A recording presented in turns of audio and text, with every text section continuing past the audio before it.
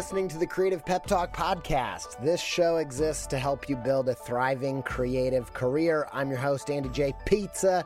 You can stay up to date with all things Creative Pep Talk by following me on Instagram at Andy J. Pizza. Let's get into it. I really needed to rehaul my website. I was talking to some web people, looking around, and I got intrigued by Squarespace's new Fluid engine, partially because it just sounds cool, but also because it allows you to drag and resize and layer up anything you can imagine. I dove in, rebuilt my site. It's the most me site that I've ever had. I just absolutely love it. Launched it. Got such a great response. Some industry illustration and designy peers even reached out and was like, hey, who coded this thing, man? I'm like, y'all, I did it by myself. No coding with Squarespace's new Fluid engine. I told him, like, you should go check it out. You're going to be surprised with what you can do. And I built this thing before Squarespace reached out to sponsor the show. So I was like, boom, easy peasy. I was going to tell you about this new site anyway. Go check it out, andyjpizza.com, if you want to see what I did with it. If you want to try it yourself, make a site that's totally you, where you can build a portfolio, sell content and courses and all kinds of other stuff, head to squarespace.com for a free trial. And when you're ready to launch, save 10% off your first purchase of a website or domain with promo code PEPTALK, all one word, all uppercase.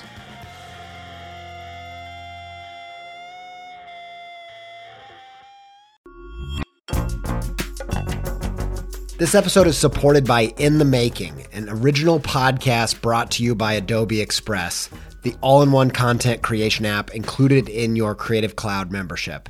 If you are trying to boost the YouTube, TikTok, Reels content side of what you're doing, one episode of In the Making that I think will be super useful to you is their episode with John Ushai. I think John's method for including his audience in the process is really inspiring. And if you want to hear about that and more about leveling up your game in the creator economy, just search In the Making in your podcast player to listen.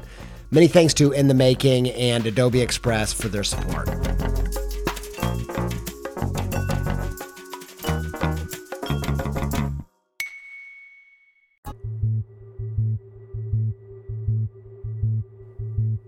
Guys, we have a super special show today. This is the 100-Day Project episode with two amazing women behind the project, Elle and Lindsay Thomson.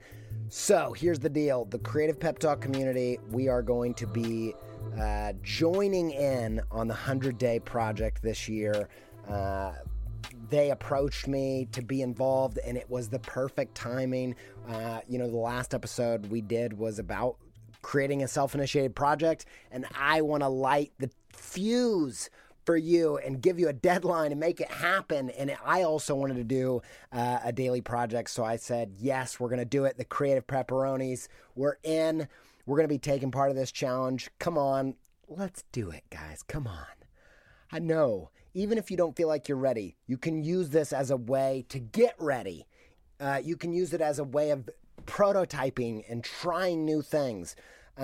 This project synced up right with our Creative Career Path series, and I think it's the perfect time. So this should light a fire under your booties and get you challenged and making piles of work, as I say. It's an Instagram project. It starts on April 3rd. You use the hashtag the 100-Day Project, and that's the 100-Day Project to follow along, and hashtag CPT 100-Day to go along with the Creative Pep Talk community who will be joining in. Man, I'm excited to do this. We haven't done something like this really together, and I'm excited to go on this little journey with you.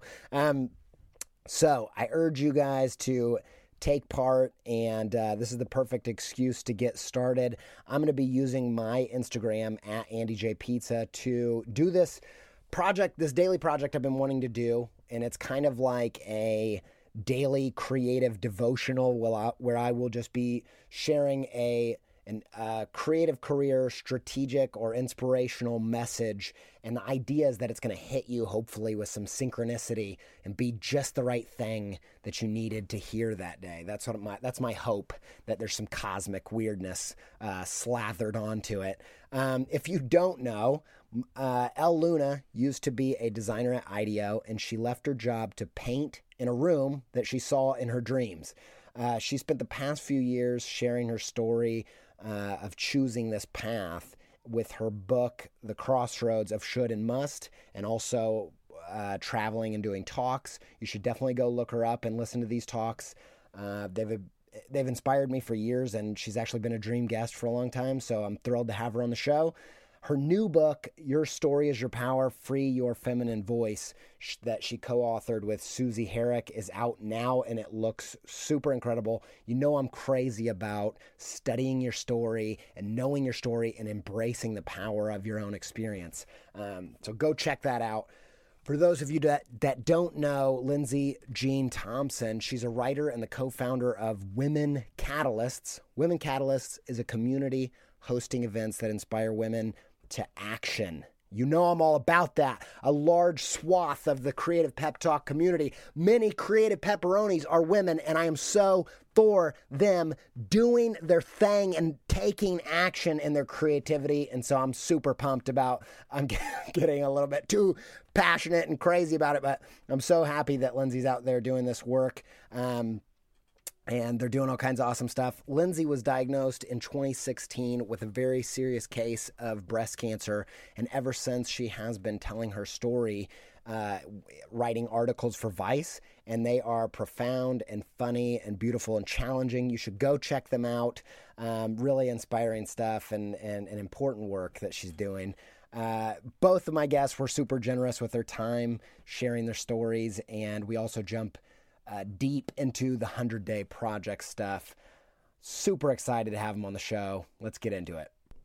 Just a heads up, we had a little bit of audio technical difficulties. Not a ton of stuff. There was just on the previous version that was uploaded of this episode, there was a little a delay, which I think might have been a computer thing in recording, but I think we've got that covered now. And there sounds like there might be some kind of ghost in the mix. I don't know if it could be. I'll have to check in with Elle and Lindsay. There might have been like a cat sleeping near the computer. But yeah, just as a heads up, thought I'd let you know. I think we sorted out most of it. Shouldn't be a problem for the episode, but I thought I would acknowledge the ghost cat and let you know that we're on top of getting the audio synced. I do everything in my power to make these as high quality audio. You know, I've ramped up the tech, and I've done all kinds of things over the years to try to increase the level of quality of the audio, and we'll keep revving up even to higher levels. So without further ado, here you go. Let's do it.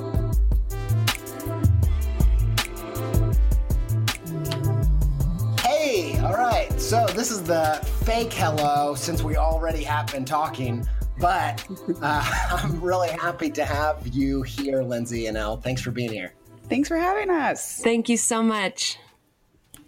So we want to talk about your 100-day project and get kind of deep into that because I feel like it will be really relevant to my listeners, and I want us to do it. I want my audience to join you guys in this fantastic process. I am one of those crazy personal project evangelists. My whole career has been based off of my self-initiated work. So I am really excited to have you guys on the show and kind of collaborate with you guys.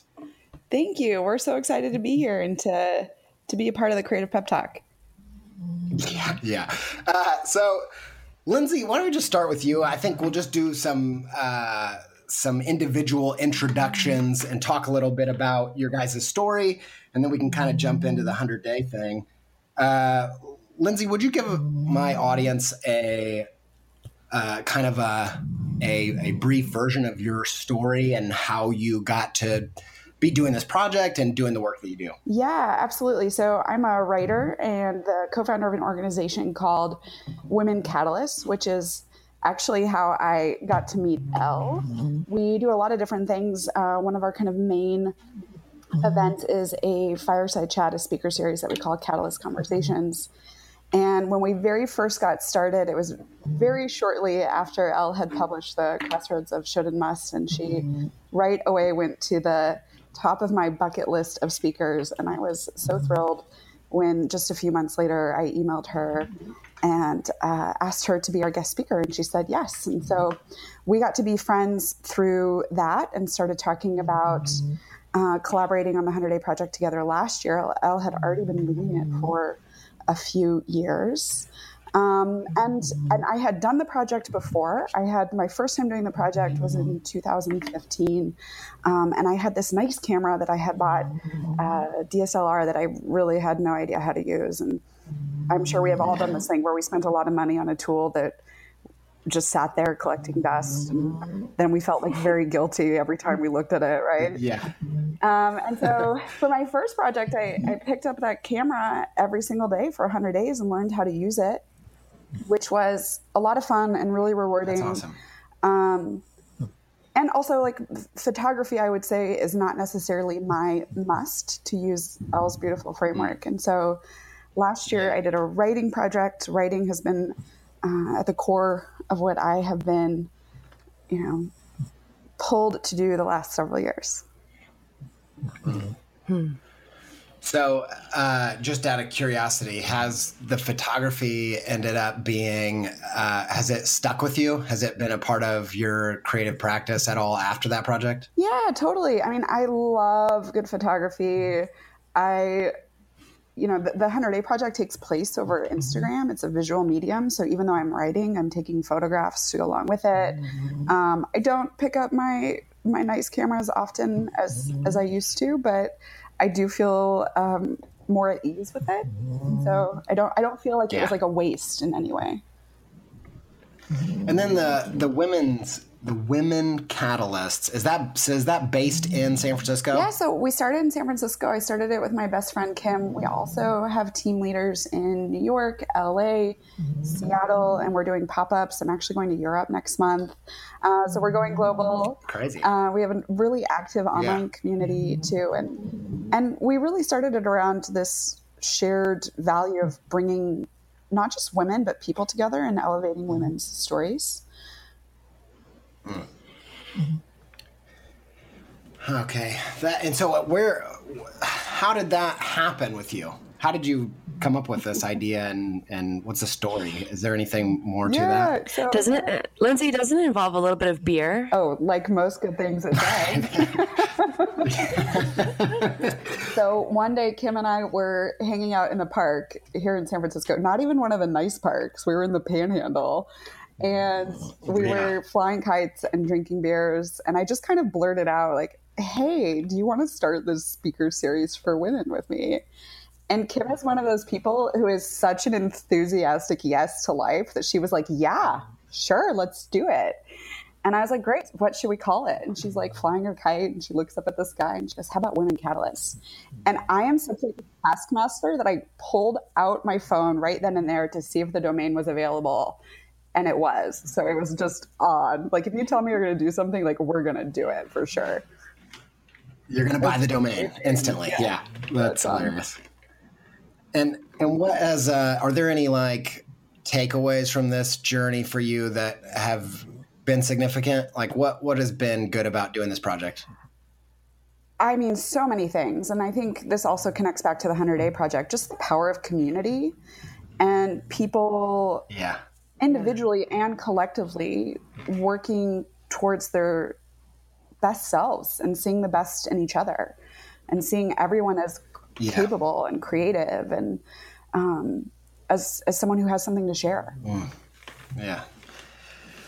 Wow, that's great. So I've been kind of doing my research and reading through your story, and I've been really moved and challenged and man, I don't even know. I feel like I feel kind of not, what's the word, like qualified to even start grappling with this, but it seems like, was it about a year ago that you were diagnosed with breast cancer? Yeah, it was a little over a year and a half ago. It was July of 2016, and it was 2 weeks to the day after my 33rd birthday. I had found a lump, and that lump was cancerous. There were also other lumps that they had found. So I actually got diagnosed at stage 3C breast cancer. And, we were emailing a little bit about this beforehand, right? And what's the role of like cancer and my creative journey is that cancer has been like an incredible fuel for my creative journey. If you're listening to this podcast, you are probably a person who, like us, like Andy and Elle and me, are really interested in other people's creative stories and process. And, I'm somebody who also listens to a lot of podcasts like this, who reads voraciously. And, for a long time, I felt kind of stuck in what Julia Cameron calls the shadow artist. So somebody who is adjacent to or consuming a lot of creativity that other people are putting out, which is great. It's part of the process. But I wasn't really doing my own work. Yeah. And, it's like that great Ira Glass quote. He talks about, Ira Glass is the host of This American Life. And he talks about how, if you're somebody who's just getting started in whatever your thing is, whether it's painting or writing or podcasting, you get into it because you like it. You've been studying it. You've been appreciating it for years. You have a good taste. And because your work is so clearly not at the level that you want it to be, that discrepancy can be really painful. It can feel like a valley that is almost impossible to cross. And, the way that you cross it is to show up and keep doing the work. And, but at any rate, I got diagnosed, and the writing actually started almost out of a really practical desire. I had a lot of information that I had to convey to people. When you get like really big news like that, there's a limit to the number of phone calls you can do. It's kind of awful to call people and be like, hey. Yeah, and a lot of people in that kind of, I think a lot of people that find themselves in that situation actually, even if they're not writers, find themselves creating a blog for family and friends just to try to catalog and get the information out there. So I think, a lot of people have that experience, don't they? Yeah, for sure. And I mean, it just like flowed out of me. And the first piece, I suppose I knew that I was going to keep writing about it because I titled it One Diagnosis. Right. Yeah. And it was, all of a sudden I had something that was really important to me to share. I had a perspective that I didn't have before. And I think if you have ever gone through something hard in your life, one of the things that makes it worthwhile, or maybe the only thing that makes it worthwhile, is, how can I use this for something good? And so the writing has been able to do that for me. It's been able to connect me with people who maybe got their own diagnosis, or maybe somebody they care about got diagnosed, or just had a hard life experience and they don't know how to talk to them about it because it's hard to sit with other people's discomfort. Yeah, totally. And I think, in my experience, it seems like the first part of your creative journey is a lot about learning to talk, so to speak, like learning, if you're a writer, just learning what kind of good writing is and working on your tone and all that kind of stuff. And if you're an illustrator, it might be working on your style. But it seems like there's an inflection point that happens when you go from learning to talk to actually having something to say. And that's where all of a sudden your voice kind of kicks in and your passion and motivation changes and people's ability to feel you in the work changes. And it seems like that kind of happened to you. Oh, yeah. I love that. I love that perspective. Absolutely. Yeah. And so, one of the things that I grapple with a lot is as I'm trying to, if I'm working like one-on-one with somebody working on their creative career, then I feel like I can tailor that information to them pretty directly. And I don't find that to be difficult. But one of the things that's difficult doing these like weekly monologues where I'm trying to help people in a general sense is I'm aware that there's going to be a level of even, ableism and privilege that isn't really something that, everybody is coming from different backgrounds with different privilege and different opportunities. And I'm always trying to figure out the best way of going about that. So whether people are speaking publicly or giving advice or telling their story, is there any tips that you could share about how to navigate these waters, not assuming that everybody, there's a lot of, I'm not really in this camp, but there's a lot of people out there giving advice online that are, talking about hustling, talking about staying up all night and doing that. And, there's a lot of that is kind of crossing the territory of ableism, of like, everybody has different abilities and resources to do that stuff. Does that make sense? Let's define ableism for people who are listening, because I think a lot of people don't know what it is and don't even realize the ways in which myself included. Absolutely. So before I tell you what I'm about to tell you, I don't want you to feel bad. We have all said and done things that maybe we put our foot in our mouth. I will give you an example. So ableism is the beliefs and practices that favor able-bodied people. And it's so pervasive and it's so invisible that we often don't even realize that we're doing it. And so I will give you an example of when I did it. I actually wrote about this. So I'm on this listserv for people who have or who have had breast cancer here in the Bay Area. And when I was in the middle of chemo, when I had kind of first started my treatment, I found it really hard to read the listserv because, not everyone responds well to treatment. And I wasn't in the headspace where I could hear stories where people were not having successful results, where people were in pain, where people were suffering. I just did not have bandwidth for that at that point. Mm. And I wrote something along the lines in one of my cancer diaries of it's so hard for me to hear stories from people who are sick when I'm doing so well. And I had stage 3C breast cancer. I mean, the fact that I could not even perceive of myself as being a sick person, because, in an ableist framework, sick is less than. And I can laugh about it now, and it's so obvious, but it's not as obvious in the moment, and it's probably for most of us only obvious in retrospect. And so, in regards to ableism or privilege, I think the best thing that you can do is just acknowledge that your identity, while valid and important, is not universal. It's not the baseline, that other people have different experiences, that not everyone is going through what you are going through. Yep. Yeah, that's really good. And I think that is that's a good perspective to have. And you're coming into these situations kind of telling it's totally valid to come and tell your experience, but not necessarily assume that this is a universal experience or applies universally. And I think that's really good. One last thing I wanted to ask you, we kind of touched upon this, but I wanted to shoot it a little bit more directly.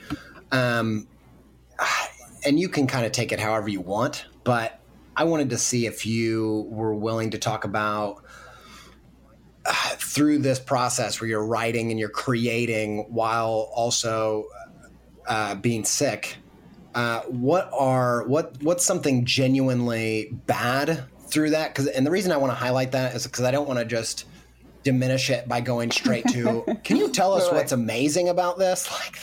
That seems really, I don't know, kind of trite and terrible, but maybe we can kind of go with two different things. One is what's genuinely a struggle, emotionally, physically, whatever, with doing this work while being sick. And then also, what is the best thing that this has done for your creativity? Yeah, absolutely. If that's a fair question. I found it hard to write about there were some points in time where I had a hard time keeping a positive attitude.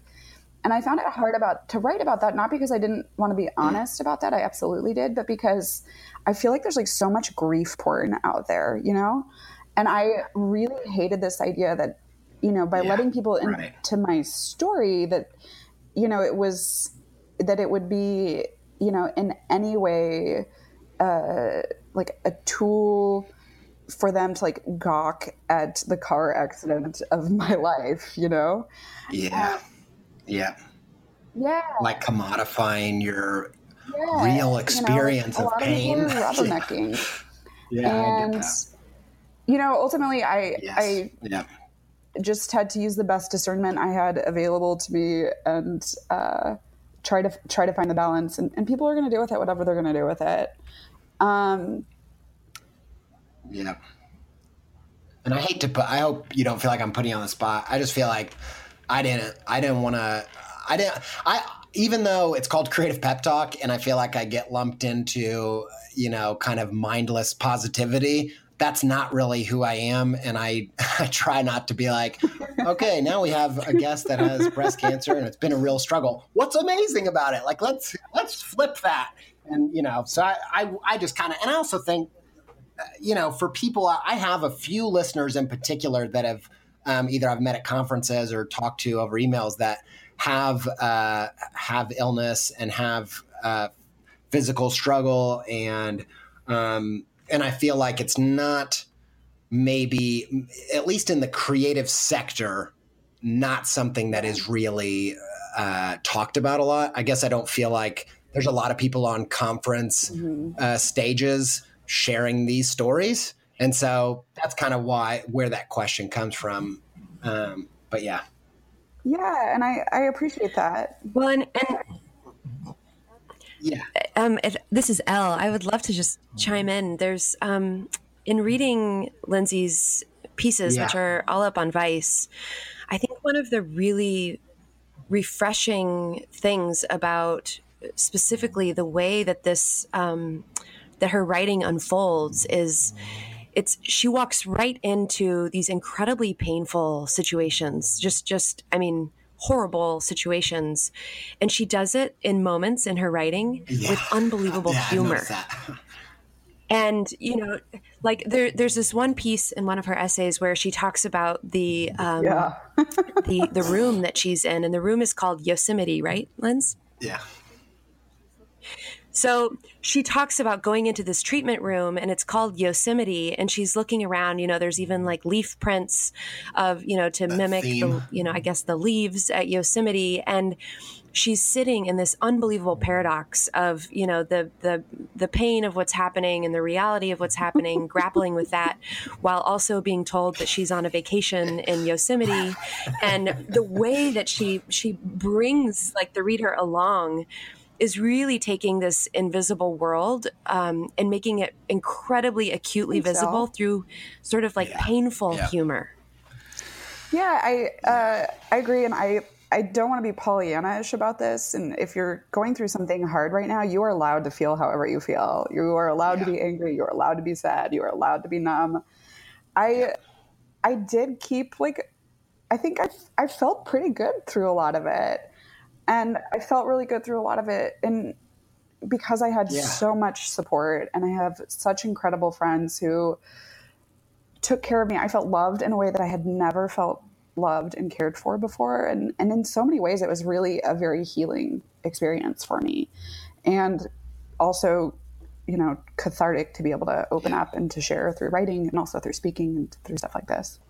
All right. Yeah, that's fantastic. I think that a lot of my audience is going to relate and take something from that. So I appreciate you sharing and being open with all that and all your writing. Like I was reading through several of your articles and cracking up, and it's definitely not the same, you know, take on cancer that I've heard before. It's very unique and hilarious. Yeah. So everybody should go check that out. Okay, over to Elle. Let's talk about you. Could you just tell us, I mean, if people maybe don't even know the story of Should and Must and where all that came from, you could maybe start there.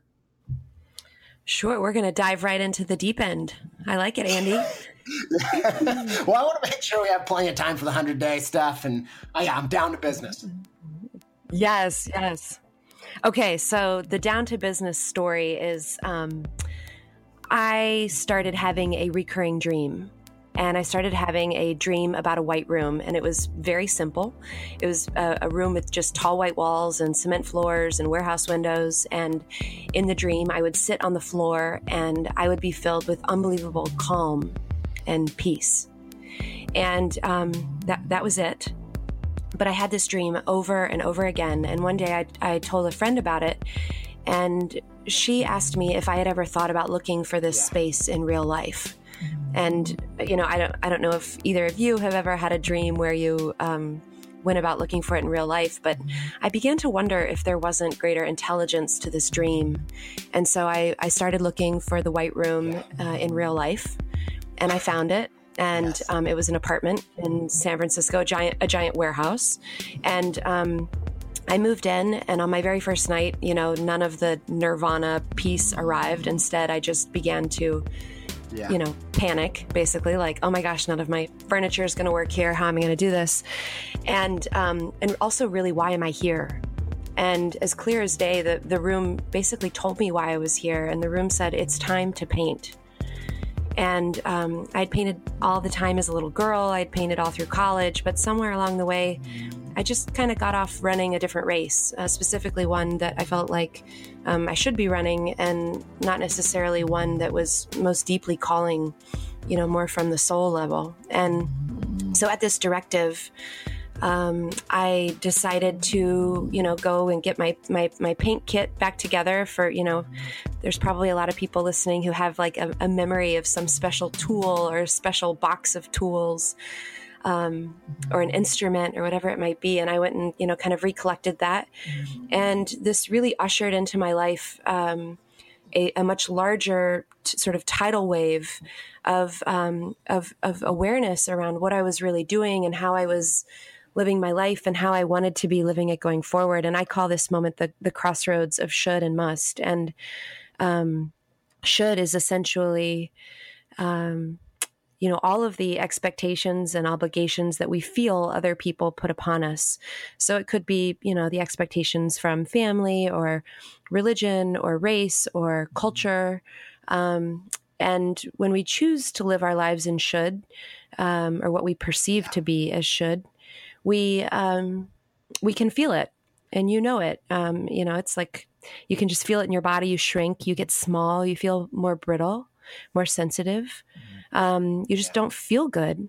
And must is the other path, and must is who you are, and it's why you're here, and it's the things you love. It's the things that make you look twice. It's sort of those aspects about your life that are inexplicable and undeniable and so important. And if I've learned, you know, really one thing in all of this work, you know, it all comes back to the 100-Day Project and how all of this connects. But choosing must and finding must and staying with must is the greatest decision we can make in our lives. But it's really hard. And Lindsay and I spent a lot of time talking about our shoulds and getting to know them, because our shoulds, you know, stand in the way of even our best intentions. And so we have to bring them into awareness and bring them into consciousness and get to know them so that we can, you know, more fully step into where we want our lives to go and where we long for them to be. And so this was a few years ago now, and I'm curious where this kind of journey has taken you, and if you feel like it seems like from the outside that this was a real catalytic moment that kind of created a before and an after, and you're kind of existing in the after, and I'm kind of assuming there, so you can correct me if I'm wrong. But since you have been actively choosing must, where has that taken you, and how has that shaped the past couple of years? Well, what I really love about Lindsay's story is, you know, her experience with cancer just took her right into the center of her own pain and her own, you know, grappling with so many of the larger questions that she talks about in her Vice essays. And similarly, I got to this place where, I mean, really the white room from my dream took me right into the center of quite a bit of pain for a long time, and realizing, you know, how many shoulds was I unwittingly agreeing to? And, you know, how much of my like kind of day-to-day autopilot existence was the result of a decision I had signed up for a long time ago. And was that really working for me? Did I want to be in, the spaces, or, thinking some of the things I was thinking, or doing some of the things I was doing? And so that, the post eventually became a book, and that came out in 2015. And since then, it's really been about, and in a similar way with Lindsay, just stepping into my own internal world and getting to know all of the voices swirling around there. And the more I kept going into this, I mean, even after the book came out, I was still continuing to figure out, how deep does this rabbit hole of should go? And one of the things that became immediately apparent to me was that a lot of the shoulds that I felt that I was still really stuck in or trapped in were the shoulds that I felt specifically related to my own gender as a woman. And really looking at who I felt I needed to be in relationship or in the world, or really the story I told myself when I saw myself in the mirror. How should I look? How should I dress? How should I show up in a meeting? How should I, should I be okay with kind of casual jokes where women are the brunt of the jokes? Should I be, trying to never age because, advertising predominantly tells women that we're supposed to be 18 forever. All of the different stories that were in my internal world, specifically, a lot of them came out when I was painting and making art, because, the inner critic, as everybody who has a creative practice knows, there's the inner critic is right there, and the resistance is real. And as I got to know my inner critic more and more, I realized that my inner critic wasn't just critical, but could also be downright hateful, and specifically could be downright hateful about my own femininity and the aspects of myself that were really important as being a woman. And so I decided to partner after the election, which I felt incredibly dumbfounded by, and really unable to even just get dressed in the morning. I went into incredible grief. The opportunity happened. The publisher reached out and said, we know you've been thinking about this for a long time. Would you like to respond in some way with another book? And I said yes, and I partnered with a friend and an amazing psychologist. She focuses in women's psychology. She's also an author. Her name is Susie Herrick. And we published actually the book comes out on March 7th on International Women's Day, and we're thrilled to have it out in the world. But the book really focuses on the stories that we tell ourselves about ourselves as women, and how do we get to know our own feminine voice, and how do we identify the blocks that stand, in the way of us really harnessing our full gifts and voice and strength and power as women and as men who love women.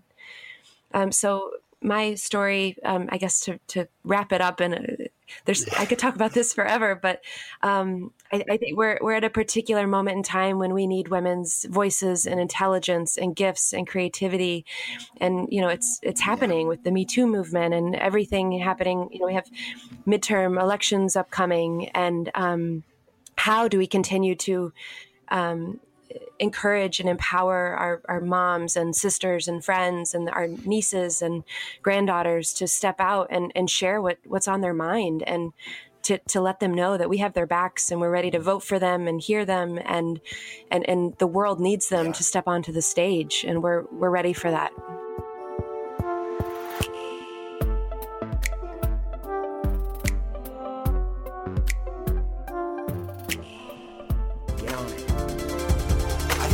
One of the things that all of this has kind of brought up in me recently is realizing that that so many narratives these days that are trying to kind of shape cultural thought around women are just trying to say, hey, we can have more than one story of what it means to be a woman, or even worse, a good woman, in quotes. I feel like I keep seeing this thing of and even in my own family and in, extended family, and then in America versus I lived in the UK, my wife is British, and they have a whole different history with the gender roles and all this kind of stuff.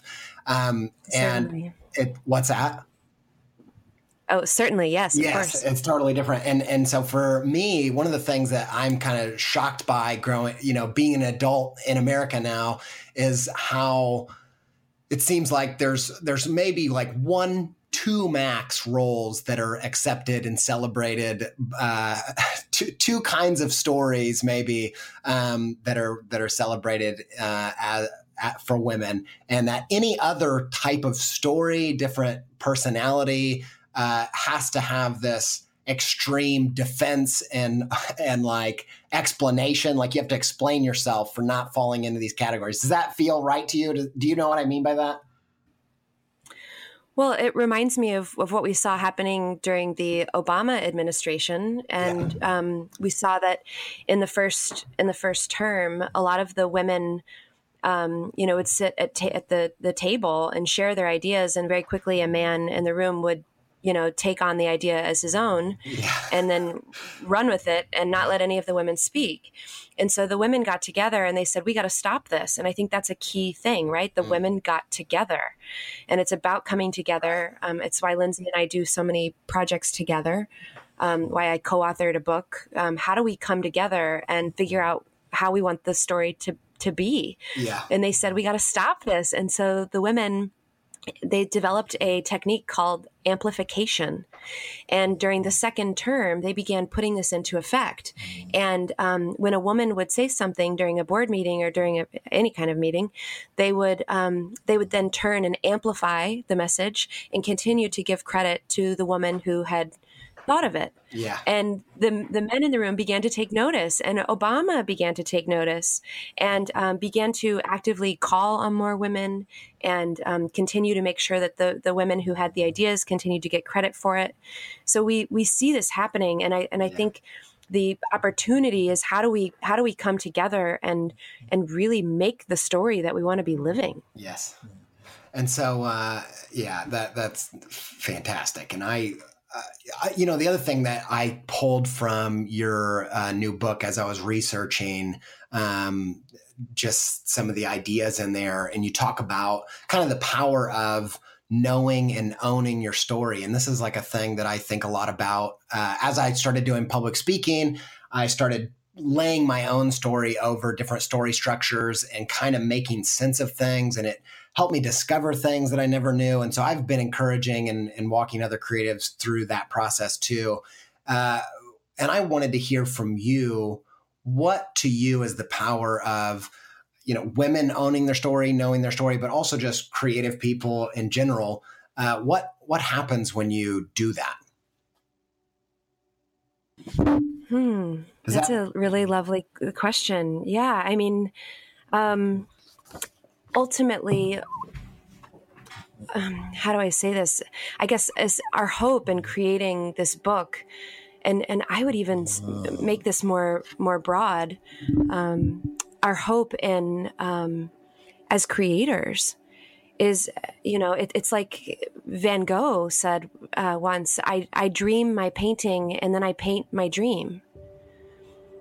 What is the connection between, the white room dream and then the reality that unfolds? It's like there's a poet, Chuang Tzu. He said, I have this dream where I am a butterfly and I wake up and I wonder, am I Chuang Tzu who dreams of a butterfly, or am I a butterfly who dreams of Chuang Tzu? It's like we look at fairy tales, we look at Cinderella, the glass slipper. What is it about these bridges between, the stories in our dreams, or the stories that we tell ourselves in our minds, and then, what's happening in a board meeting? It's a little elliptical. It's a little, it's sort of like a Zen koan. But what is, and I think as creators, like we're creating, we're opening the doors, we're opening the windows into that which we want to exist. And it's not just about creating, art with our life, but creating our entire life into a work of art. And I think some of the greatest creators, like, Picasso and even even I know when this is actually a little bit of a segue into the 100-day project, but a friend of mine, George Zidaius, he once was just totally just shocked when he saw that he went to see Picasso's painting Guernica, and next to the painting were all of these sketches that he had done. And my friend George was just shocked, like, what do you mean sketches? This didn't just happen in one fell swoop. And he just was so amazed that Guernica was this dream, this long held dream of Picasso's. And it was a long process of experimentation, and creating is about, really surrendering to this vision or this inner knowing, or, and you hear everybody from, filmmakers to musicians talk about, how do you just open up like a tree and just receive what comes from the depths? And how do we really fall in love with the act of creating, which is a process and not necessarily a product. Yeah. And actually, I think there's a really powerful, and it can, and people might miss it, but there's a really powerful idea happening here, because when I ask you the question, I'm thinking about your story as your past. And I think a lot of people think about their story and who they are as their past, and not as much about their story being what they're going to create with their life in the future. And that's telling their story. I think of telling your story as like, tell what's happened to you and what you've done so far. And you kind of, it seems like, even have flipped it to, what is the story you're going to tell? What is the dream that you're going to unravel into the future? And I think that is a mental shift that is really powerful.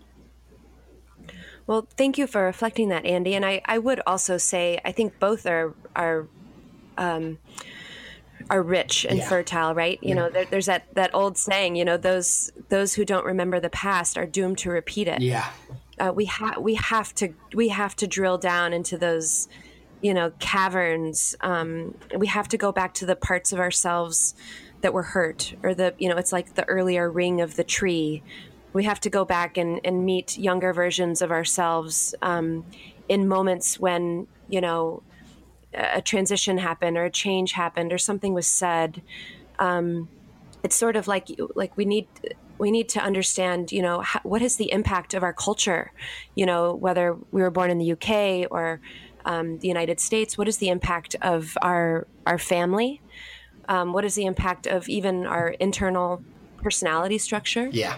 And how do we bring all of that into awareness so that we can choose what we want to continue to hold on to, and we can also choose if there are parts of us that are obsolete that we're ready to let go of. Yeah, that's really good. My friend is an artist, and he's creating this giant, and I mean giant, Viking ship where he's going to do a Viking funeral. And he's taking all of these. It's a ridiculous project. It's a friend of mine. He was on the podcast not long ago, but he's taking he's making this 16-foot Viking ship, and the scales of the dragon are these 4x6 cards that people have written things from their past that they want to let go of. And so when he's done making the ship, he's going to set it on fire. And it just reminds me of that. And there's this quote, and I'm blanking on who said it. It was, I can't remember. Maybe you guys know, but it's something about you're not, no one's required to be the person they were 5 minutes ago. And, I can't remember who said it. But anyway, I think that's really powerful. I think, processing the past, that's another thing I've been thinking a lot about, is if you don't know where you've been, it's going to be really hard to know where you're going. And I do think, both sides of that coin are really important. I have one last question for you, Elle. Chills hearing What's that? It. I love that project. I got chills, or what I'll call so good. Truth hairs. Yeah, that's good. His name's Kyle Sheely, and he does the craziest things. He created a Centaur bicycle, which is like a tandem bicycle that he built. The backside is attached to this horse, and then he has like horse pants on and will get on the front and ride it. And just like tons of weird stuff. He's really strange, dude.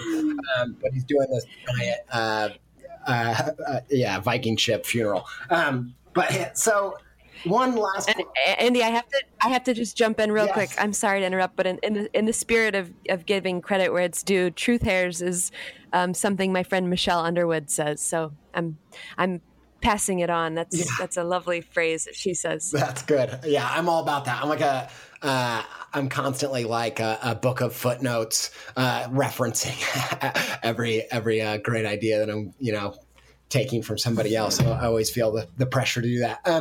So I have one last question for you, Elle, and then we can move on to the 100-day project. For me, cool. I feel challenged working with creative people who are trying to do what they do for a living. And that same kind of challenge for me, where my nature is to be really artsy, really, which I guess could mean all kinds of things, but my nature is to do the must thing, right? Like that is who I am and kind of the way that I've always have leaned. And this question is kind of, this is a genuine question from my heart. Like, I'm just curious to hear what your experience is. I always, the shoulds in your mind are so practical and they're so logical sometimes for me. Like their arguments are believable. And I think often that I refuse to give room to the must because it just feels so, I don't even know what the word is, but impractical, I guess. Does that make sense? Sure does. And so I wonder, like, just if you have any, what is the thing that gives you the faith to follow your must? Like, what, maybe it's stuff that you've learned from doing it or whatever, but what is the thing that propels you to continue down that path when you probably, I'm sure even today, have those shoulds in your mind kind of arguing their points? Does that make sense? It sure does. And I think right now, Andy, just what you said is you're doing the work. Yeah. You're talking about, the shoulds of your mind, and I imagine you could kind of fill in the blank, you should never, you should always, you should know better than to, it sounds like you kind of have a handle on what some of those might be for you. Yeah. And, because you're able to then say that they're, those phrases are quite practical, or they tend to be on the more logical side for you. And it sounds like you're generating some awareness around what that voice is and how it functions for you. And that's really the name of the game, which is gentle self-awareness.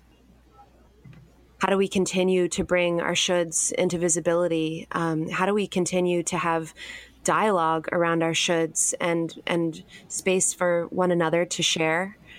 Lindsay and I talk about our shoulds a lot, and it's a safe place for us to share and say, I'm really caught in this sort of tangle in my mind around X, Y, or Z.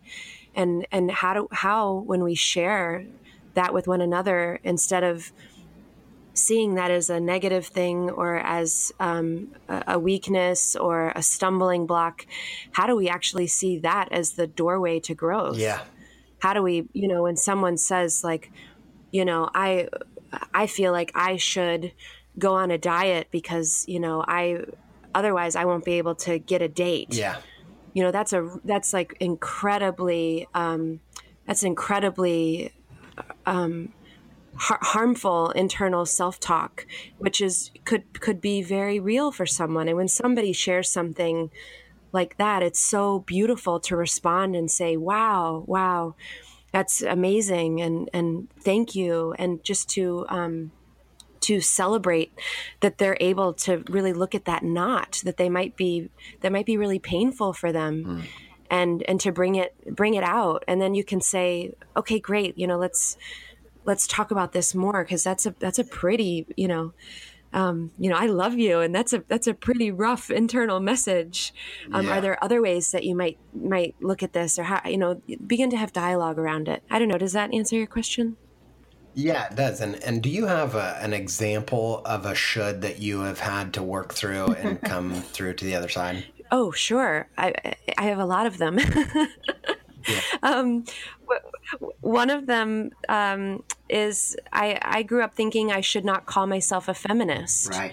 And I think I just overheard kind of casual, we would now call it like kind of casual misogynistic banter, but I overheard a lot of jokes where, feminists were, overweight and hairy and mean and angry, and you wouldn't want to be one of those. And I kind of I never even examined it. And when we don't examine things, we're living in autopilot, right? We don't have choice. Yeah.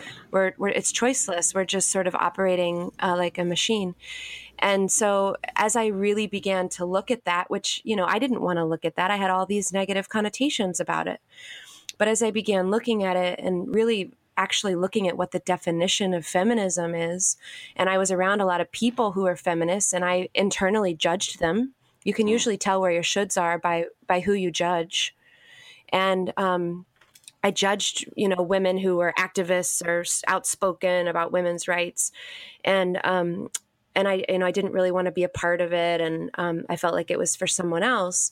But the more I kept looking at it and realizing how much judgment there was there, I began to realize actually that feminism has nothing to do with your weight or your level of body hair. It has to do with equality. Yeah. And it has to do with believing in equality between the sexes. And I was just a pawn in the system that shares messages about women to keep women from their power. Mm. And as I realized that, I was so sad. I mean, how many books did I miss? How many, women's studies classes did I miss in college? How much of my life did I just not even experience because that door wasn't even open for me? And that is heartbreaking. Yeah. And now, here I'm just with Susie about to publish this book all about feminine power, and it's all about feminism, and it's all about how amazing it is to be a woman and how amazing it is to be a woman with a voice. Yeah. And I think because it was a should for so long, you should not be outspoken, you should not be controversial, you should, not speak out and use your voice. Maybe because it was a should for so long, now it's like so precious to me. Mm.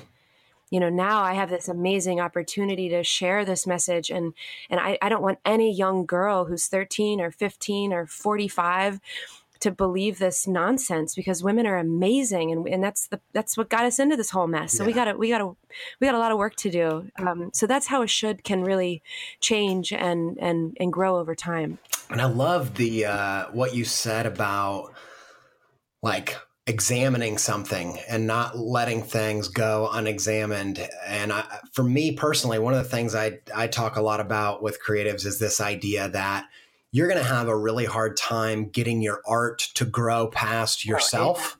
Like your own personal growth has the ability to stunt your artistic growth, and that, self-actualization and that process goes hand in hand with your art getting good. Like if you think about the artists that have made the biggest impact, a lot of them, not all of them, there are definitely exceptions to the rules, but a lot of them are people that are very self-actualized and at least know themselves really well, that have, not refused to open doors within their past or their psyche or whatever. And I think for me personally, the past, 3 years, I feel like for me has been a process of saying there's not any door in my mind or any door in my past that I'm not, that I'm going to refuse to open. I want to know the truth about what I really believe and who I really am. And it sounds like that process is a lot of what happened with you and in this idea of feminism. And it sounds like that seems like a big part of uncovering your shoulds and working through them is saying, probably your shoulds would say, you shouldn't open that door. You shouldn't even examine your life. That's right. Yeah. For sure. There's also a lovely old saying that says, when the gods really want to punish you, they answer all of your prayers. Yeah. That's good. That's good. So, all right, we better talk about the 100-Day Project. We've gone deep into these stories. Just in the spirit of making sure we're referencing everything, that quote I recalled was Alan Watts. By the way, it's and I looked it up. It says, "You're under no obligation to be the same person you were 5 minutes ago." I love that. I think that's super good.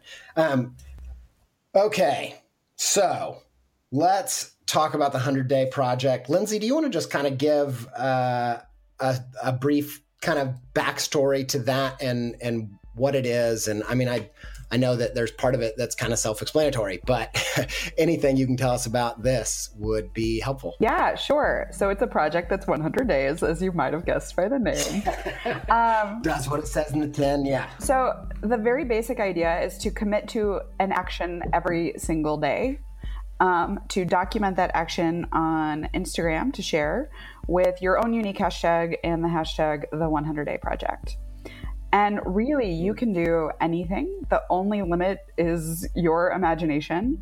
Some people paint, some people write, some people dance, some people do performance art. I mean, people have done such incredible projects. A few years ago, Elle, there's a woman who held a chair in a different way every single day, which sounds sort of like out there, but it was just actually fantastic to watch unfold over 100 days. The project actually initially started at Yale with Michael Beirut, who's a very famous graphic designer. Yeah. And Elle popularized it on Instagram 5 years ago. So this is the 5th year that Elle will be leading it online. I've joined her for the past 2 years, and it is awesome in the truest sense of the word. It is terrifying and exciting and scary and fun, and a lot of realizations happen in 100 days. One of the things that Elle and I hear a lot is, I've done it twice, but I stopped on day 34 and day 57. Elle, don't they almost always know exactly what day they stopped on? Like almost always. Always. And, one of the nights we actually got to interview Michael Beirut to kick off this year, which starts April 3rd, by the way. And that's cool. He was such a delight. Yeah. And he really, a lot of this is like arbitrary, right? 100 days is arbitrary. He made up that number because it was like the start and end day of his program at Yale was exactly 100 days. And a lot of times I think as creatives, we put these constraints on ourselves. Like, what's good enough? How many days do I have to do this? How much time do I have to spend do this? How many people should like it on Instagram? And I think one of the beauties of the 100-Day Project is really just that you get to decide what the constraints are. And for some people, maybe that means doing 34 days this year because they didn't actually enjoy what they were doing and they sat with it for long enough and they decided to let it go. And so if you have been that person, or if you've been like me, where you spent $1,000 on a camera that you didn't use and then you felt really bad, that's information. We don't have to pretend that didn't happen, but this is a new year. Let's pick something that you actually want to do. And what have you got from it personally? So much. I think that there's a lot of value in showing up for something every single day. And one of the great things about doing the project is, it's not really a matter of deciding if you're going to create something. It's like, I've already decided that I'm going to do 100 days of this. And, however many days it takes to do 100 days is fine. But for me personally, once I decide to do something, it's on. And so taking away that kind of decision, do I feel like writing today? I almost never feel like writing, I almost never feel like doing my yoga practice. And, sitting through some of the discomfort that comes up on day 30 when you get bored and you've run out of ideas and you're just really in the thick of your own bullshit is, I mean, is really the point of the project. Is it's like Michael Michael Beirut likes to say that the project doesn't start until you've run out of ideas on like day 35. Yeah, totally true. Yes. I'm super fascinated with this idea in terms of creativity, like quantity over quality as like a thing that I don't think has been a big thing for me. Just like a little backstory is I did back in like 2011, I did a year-long project where I did a new character every weekday for a year. So that was 260 of them. And my hypothesis was like, the reason I did it was I wanted to shake up my style a little bit because I felt like on the internet, everything was looking the same.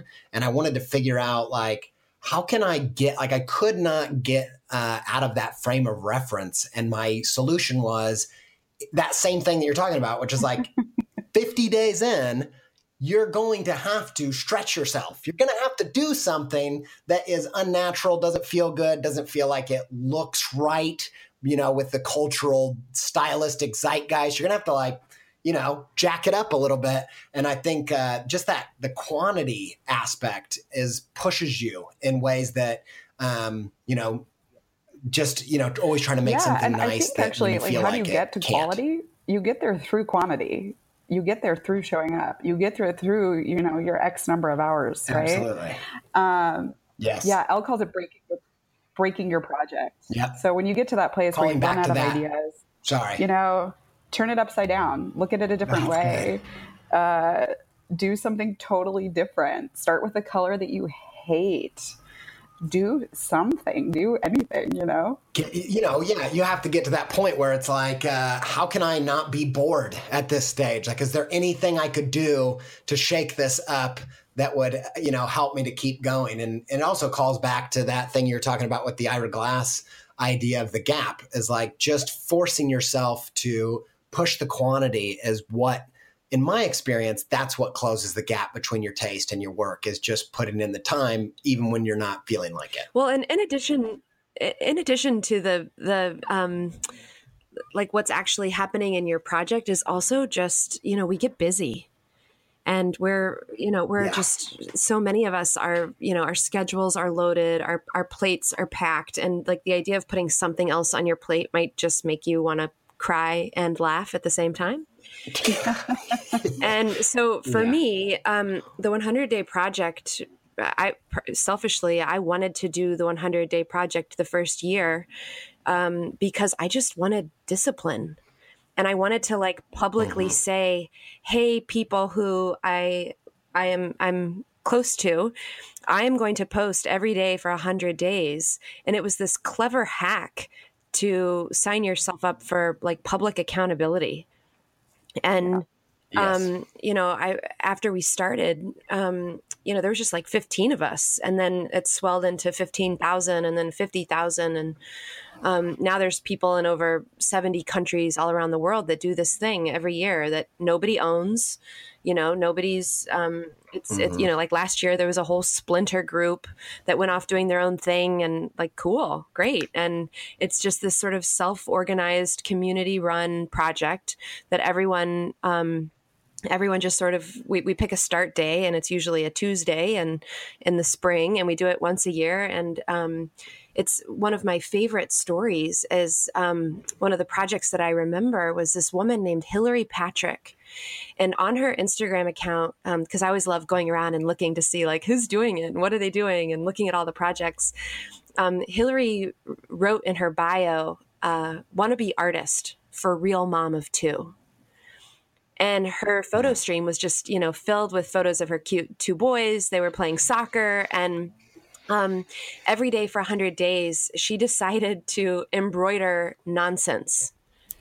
And her project was so refreshing and funny, and just you could just, after 100 days, it was, I wrote her and I was like, hi, Hillary, like I'm Elle. I've been, following along on your project. And like, just so you know, like you can update your bio now. Like you're a for real artist. You've got a beautiful body of cross stitch here. And, she laughed. And like, for anyone who is just like ready to step into this creative project that's been on the back burner, or, you know, if your plate is too full and you just kind of, there's an itch that you want to scratch, it is such a great jumpstart for your creative practice. And it can be small. It can be like, every day I'm going to meet someone new and I'm going to take a photo with them. Or it could be, you know, every day I'm going to do a watercolor of a cactus, like the artist Sarah Combs. It could be, I remember one day I was on Forbes, and there was an article on Forbes about a woman who did the 100-day project, who she was a strip club dancer, and she would turn her strip club conversations, like the overheard conversations she would have with her clients, into art, and make these beautiful little like watercolor cartoons. And so she called it 100 Days of Pleasantries. So your project can be, it can be anything from, like, you know, 100 songs or 100 photos or 100 volunteer hours. It could be, you know, 100 Post-it note doodles. I mean, it can be anything. Mm. And do you guys have, from your experience, have you picked up on any tips and tricks for choosing a project that you'll stick with, or choosing one that feels productive, or, you know, anything that you guys have learned from experience and watching other people? Is there anything people should be thinking about before they commit? For sure.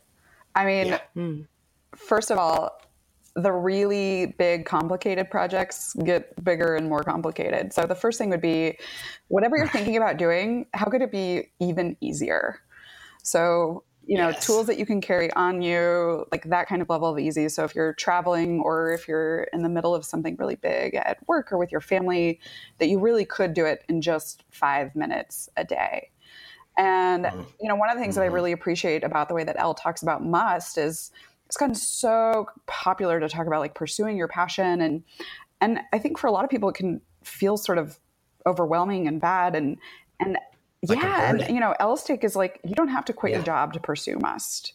You know, you can devote 5 minutes a day to doing something just because you love it. And that's a perfect way to honor your must. And the 100-day project is a great way to do that. So our friend Laura has 2 small kids and a full-time job, and, you know, all of the things, a very full life. And she keeps her watercolors above her fridge. And after the kids go to bed, she sits down and she just paints for 5 or 10 minutes.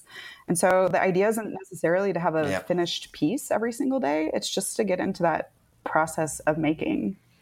And then I think the other thing is like, do something because you really want to do it, because it's fun, because you enjoy it. And those projects, good call. It's just so clear when someone's doing something because they enjoy it. And that kind of enthusiasm is contagious, you know? Yeah, absolutely. That I say the exact same thing when I'm telling people about self-initiated work. Is for me, it's like, if I get stale and I'm kind of in a weird zone and I'm losing my spark, I always ask myself, what's something you would get up an hour earlier to make? Like, just because you're like, man, this is exciting and I just want to do it. And that's kind of one of the metrics that I use on myself for, you know, and if it's not one of those things, then I feel like it's kind of an inauthentic, self-initiated work. It's like, this isn't something that's really coming from me anyway, because I'm not stoked to do it. So that's good. Good advice. And you can always tell in someone's project on like day 50 or day 60 when everything is just breaking and everything is falling apart. And, you know, they're like, I really, you know, could use this extra 5 minutes every day for other things. You know, they're thinking about it. Yes. And if for those of you who do the project, if you get to that place and you're ready to just throw in the towel, you can totally do that. There's no shoulds here. And at the same time, usually it's use those moments of contraction where things break open. Yeah. And, you know, you'll see when someone's project, it's like going from a gas to a liquid, like it's alchemy, and it's in the project. It's just baked in by nature of the duration of time. Mm. And usually when everything falls apart, that's when like the new thing emerges. So hang with it if you want. And Lindsay and I also do a like more high touch group every year called the 100 Day Collective. And it's for folks who want more accountability, or they, are nervous that on day 75, when everything falls apart, like they have no one to talk to. Yeah. We started that last year, and we're going to be doing it again this year. And, it will run in tandem with the 100 Day Project, but that's like a smaller community for folks who want accountability and support and encouragement, and to do it really like on the weekly with different things that are coming up. We talk about different themes. We have guest teachers, and you have a lot of opportunities to ask questions and workshop your project with the larger group. Awesome. And where can they find out about that? The100daycollective.com. or the100dayproject.org. Okay. Yeah. Okay. Awesome. And so we're going to be doing this, the Creative Pep Talk audience, and I'm going to be doing it personally. I'm going to give a bunch of, I haven't done other, I guess the podcast is kind of was like that for a long time. It was just self-initiated and not for money. I did that for like a year and a half every week, but I haven't done like a daily project for a good probably 6 years. And I feel like the time has come and I'm excited to do it. And after we wrap up, I'll give some some instructions of what I'm planning to do with my audience. But is there anything else that they need to know? Anything else you want to plug or point them to? Anything else that's on your heart that you want to share? This is your moment. I would just say keep showing up, one of the things that's been really delightful in some of the interviews that we've done is that artists almost always say that whatever ends up happening was even better than they could have imagined when they kept showing up, right? Like you just don't even know what the impact might be or what the portfolio might be, because you can't like really plan all of this stuff, like the things that happen when you give yourself permission to take the time and space are almost always even better than you would have ever even imagined. Yeah, I love that. I love framing it like this journey that you're going to go on, and hopefully, if it goes well, you should be surprised. You should come into things that are really unexpected. Like that's got to be a big part of the process. Yeah. Yeah. Well, thank you guys for doing this. I really appreciate you guys taking the time out to be on the show and do this with my audience. I'm thrilled to be involved. And thanks. Thank you, Andy. Thank you so much.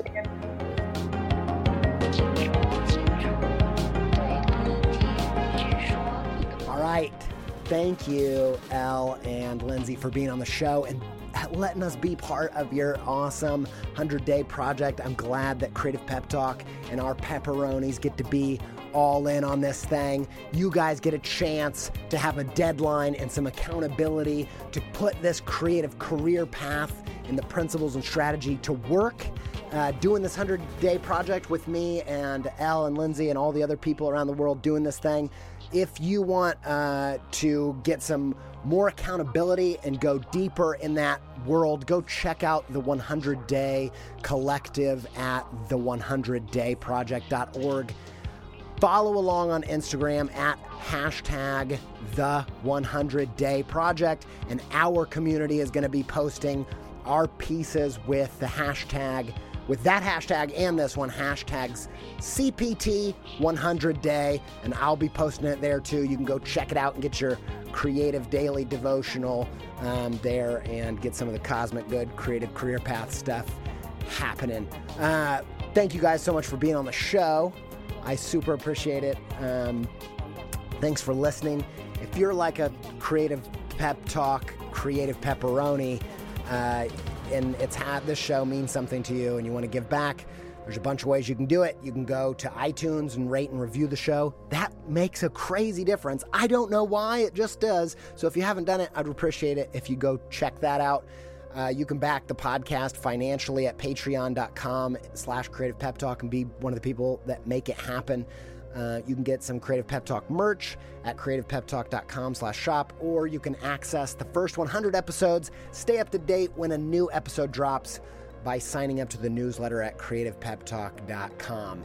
Thank you. All right. Thanks to Yoni Wolf and the band Y for our theme music. Thanks to Nate Utesh and the band Metavari for some other tunes. And big thanks to Alex Sugg for editing this podcast so beautifully and adding some of his music as well.